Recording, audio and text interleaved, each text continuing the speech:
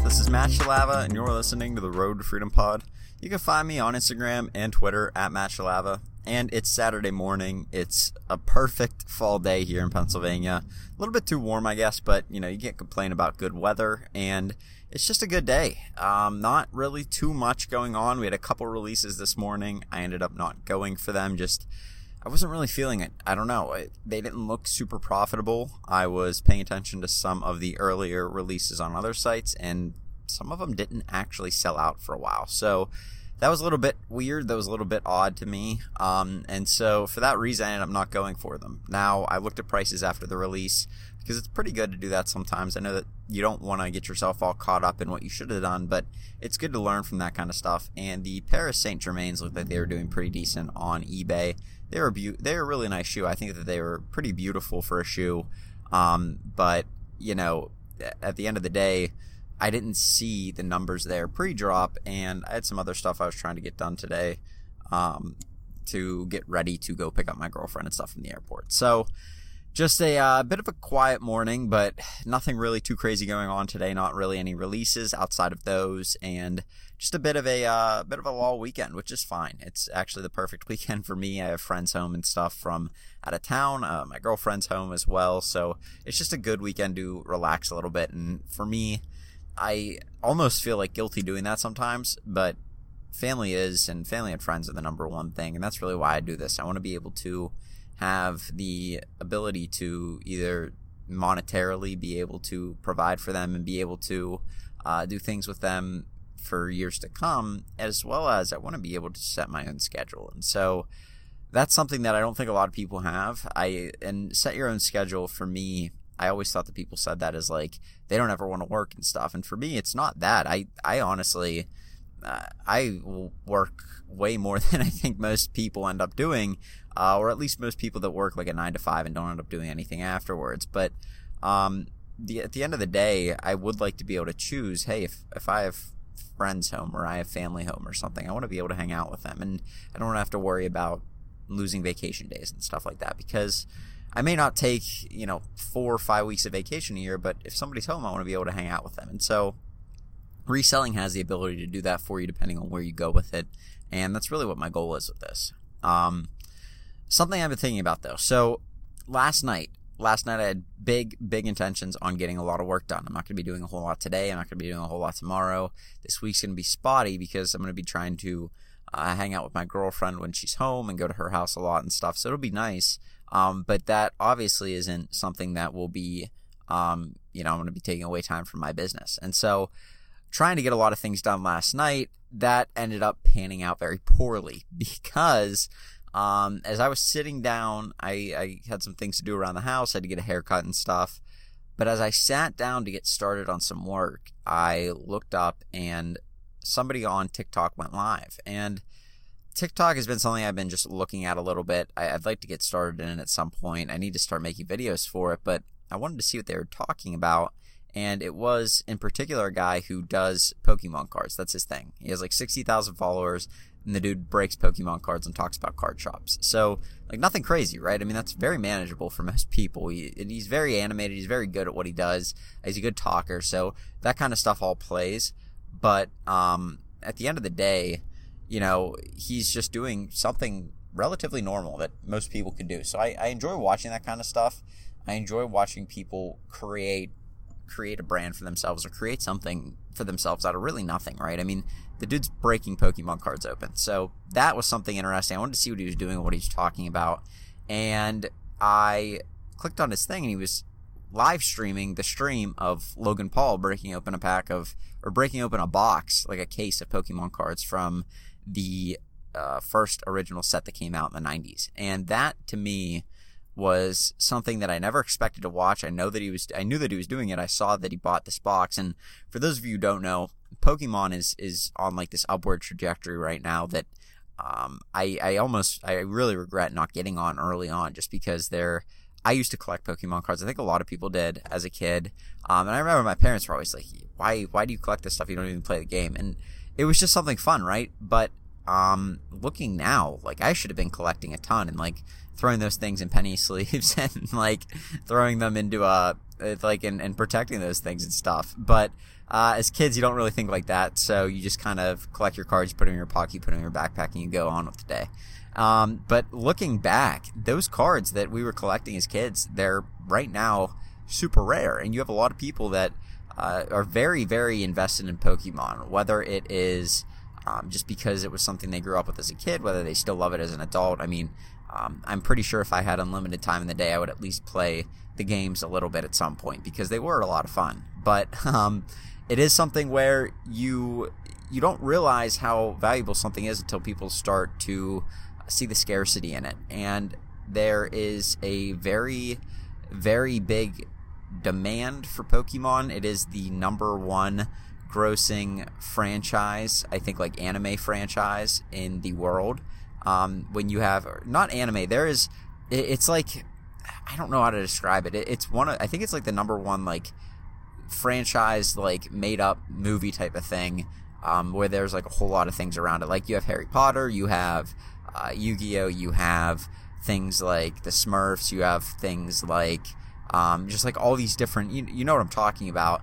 Pokemon stands above all of those. Star Wars, like all that stuff, Pokemon is the number one money-making franchise out of all of those. So, and it's stood the test of time over 25 years. It's going to be its 25th anniversary this year. So it's very, very interesting to watch happen. I remember, I'm 23, so I don't remember when it came out, but I remember being a kid and collecting the cards and stuff. And I remember a lot of these packs, like these Neo packs and stuff that people are talking about. Neo is like, they had these sets. They had like the base set, and then they came out, and then they had like, back when Pokemon Gold and Silver and Crystal came out back for the Game Boy Color, they had the Neo Genesis set. And I remember getting those cards. Like, I'm looking at these packs right now that are selling for $200 and $300 unopened.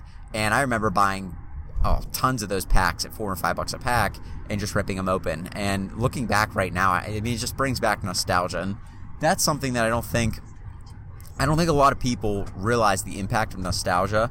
I think Gary Vee really gets it. He's really good at understanding how nostalgia plays and how it affects the general population and stuff, and how people will choose to pay up for nostalgia because it takes them back to a happier place, right? I mean, think about it. Think about how carefree you were when you were collecting Pokemon cards. If you're roughly my age, right? You really weren't that. You didn't have a lot of stress. You didn't have a lot of worries. You didn't have to worry about health. You didn't have to worry about. There was no. Am I gonna have a job? There was none of that. You were a kid in I guess just in your prime and just having fun and collecting cards. And so it takes people back to a time like that.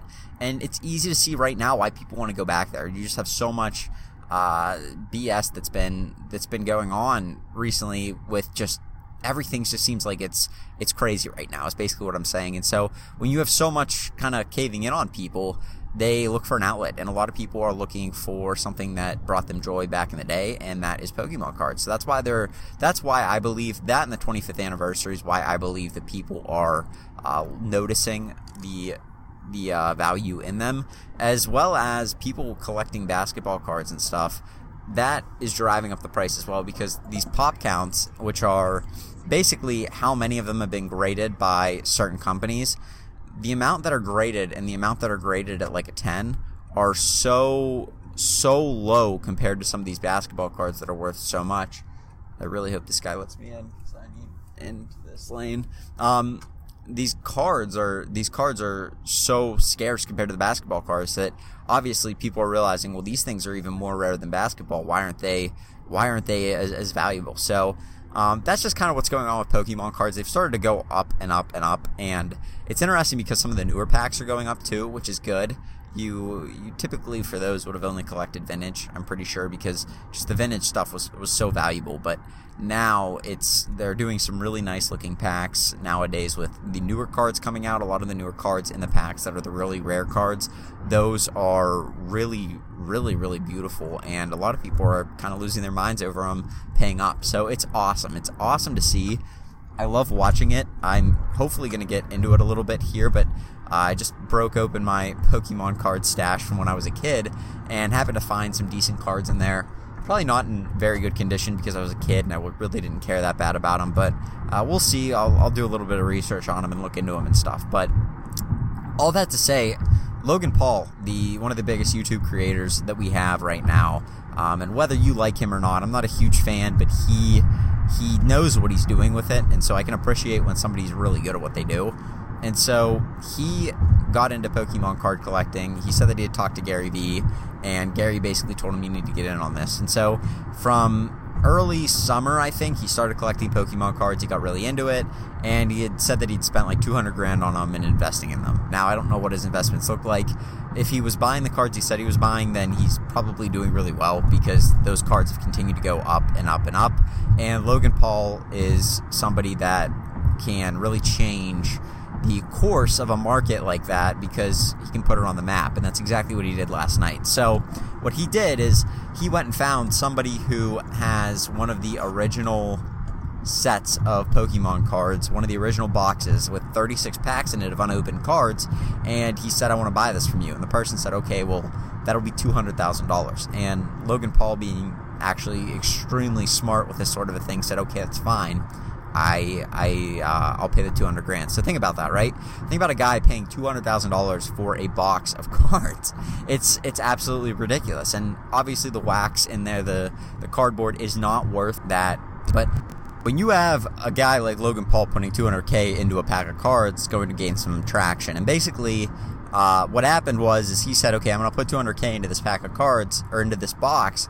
There's 36 packs in the box, and I'm going to auction them off or sell them off online and see how much I can make on it. So he basically ended up selling each pack for $11,200. So 36 packs, $11,200.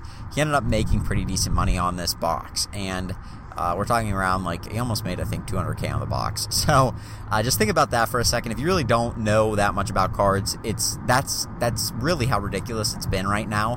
The fact that people are spending up that much, but the investment part of it is very astronomical, and it keeps going up, and that's the thing about it. So what he ended up doing is taking all of the card packs, and what a lot of people will do is they'll sell packs. They'll sell either, like for basketball cards, they'll either sell the packs or they'll sell teams, and then they'll break the cards open. It's called breaking, but it's basically ripping open the packs on like a live stream for the people who bought the cards to see. Now, I never really thought this would be as cool as it is, but what I've noticed is every time I see somebody breaking cards, I want to see what they pull. It's like a mystery, right? And that's the joy of buying packs of cards. That's why it's amazing, because whenever we're kids, we buy those. You never know what you could get. You never know when you're buying football cards if you're going to get like a new rookie or somebody with an autograph. You never know with basketball cards, same thing. And now with Pokemon cards, it's the same exact thing. You never know which Pokemon you're going to get, and especially with these older packs, a lot of these cards were kept in good condition if the box is sealed, and a lot of these cards are worth thousands. We're talking like Squirtle, Charmander, like a lot of those original cards, those like original, like very popular Pokemon are worth 3 to 5K in a PSA 10. And so that in itself is important. And then the fact that a lot of these packs, most packs, so that's the risk here. So most packs come with a holographic card that you basically, like, that's like your best card in the pack, and it's usually like a shiny card, and you're hoping that you get a really nice card out of that pack. You're hoping that it's one of the valuable ones. And so that's why these cards are so much, because a lot of those holographic cards right now are 10, 15, 20, 30K. And on top of that, there is the chance you pull a Charizard, which is the rarest Pokemon card of all time.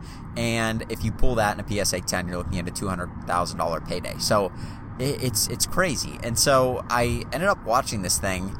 I was watching this guy talk about what Logan Paul was doing, and watching him just discuss a little bit about the effect of what he was doing on the market, how it was going to affect card prices and stuff.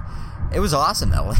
I never expected to find myself watching this. I never expected to actually be kind of roped in. But for 2 hours, I sat there and watched him open all these packs. And it did exactly what I said. It took me back to when I was a kid ripping open packs. It took me back to a time when things were just different. And I remember it took me back to opening those packs. And I opened packs with a lot of those cards in them as a kid. I remember the exact cards themselves. I didn't have a lot of the cards that he was pulling, the really rare ones, because obviously if I did, I would be talking probably in a little bit different light of the whole thing right now. But I did have some of them, and it was cool to watch him open them. I mean, it was just fun. And so What ended up happening is about 6-7 packs in, he ripped open a pack, and he was doing a 3-card trick, which basically the back 3 cards of every deck, you move to the front of the deck, and it puts the most popular, the rarest holo card on the back of the deck that you open from the cards. And so he was basically saving the best card for last. And he got to the last card, and it was just funny because the guy, I think his name is Alex Hodges, on the live stream was saying he's going to open a Charizard. I know it. It's a rare card, but it just feels like he's going to do it. And what ends up happening is he gets the last card, it pulls it, it's a Charizard, it's in beautiful condition, and just the whole room went nuts. Like people everywhere watching this thing went nuts. And what was wild about it is at the same time you had the NBA Finals going on. You had Game 5 of the NBA Finals, LeBron taking on the Heat, and you had the Lakers ready to close things out. Like, this was the game. They were going to win the NBA Finals. LeBron was going to bring a championship back to LA, and everybody and their mother was watching this live stream. You had more people. He had 300,000 people tuned into it. He had more people watching the live stream than he had people watching the NBA Finals, which was ridiculous. It was one of the craziest things that I think that I've ever seen, because it's the finals, it's the NBA, and you have more people watching. You have more people watching this freaking guy opening Pokemon cards than you have watching the NBA. So it was ridiculous. It was entertaining. It was fun, and it was kind of incredible. It was historic in a way, because with this sort of hobby, if it continues to go up and up and up, like we saw with sneakers back in the 2015, 2016, where these sneakers kind of became the thing, and people started flipping them, and people started making a lot of money, and now it's 2020, and every sneaker that comes out is almost money. When you look at that, it seems like cards are going to do that. It seems like people are collecting them and doing it with relatively high success.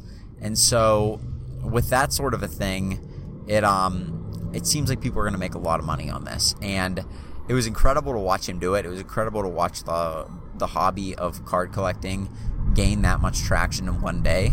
And it was really, really neat to see what he was doing there, because what's going to happen is it's Logan Paul. He has such a huge following. We're talking like 22 million subscribers, 22.5 million subscribers on YouTube. He's going to bring so much light to this hobby, it's ridiculous. And with the added exposure, with the added celebrities kind of getting in on the hobby as well, it'll drive the card prices up to a point where they're almost unattainable at this point. And I have a lot of regret for not getting into it earlier, but it was really interesting to watch it happen. And if you have any of those cards in your closet, I encourage you to go pull them out and see what you have back there, because there are a lot of money to be made in some of these early sets, especially like the first edition set.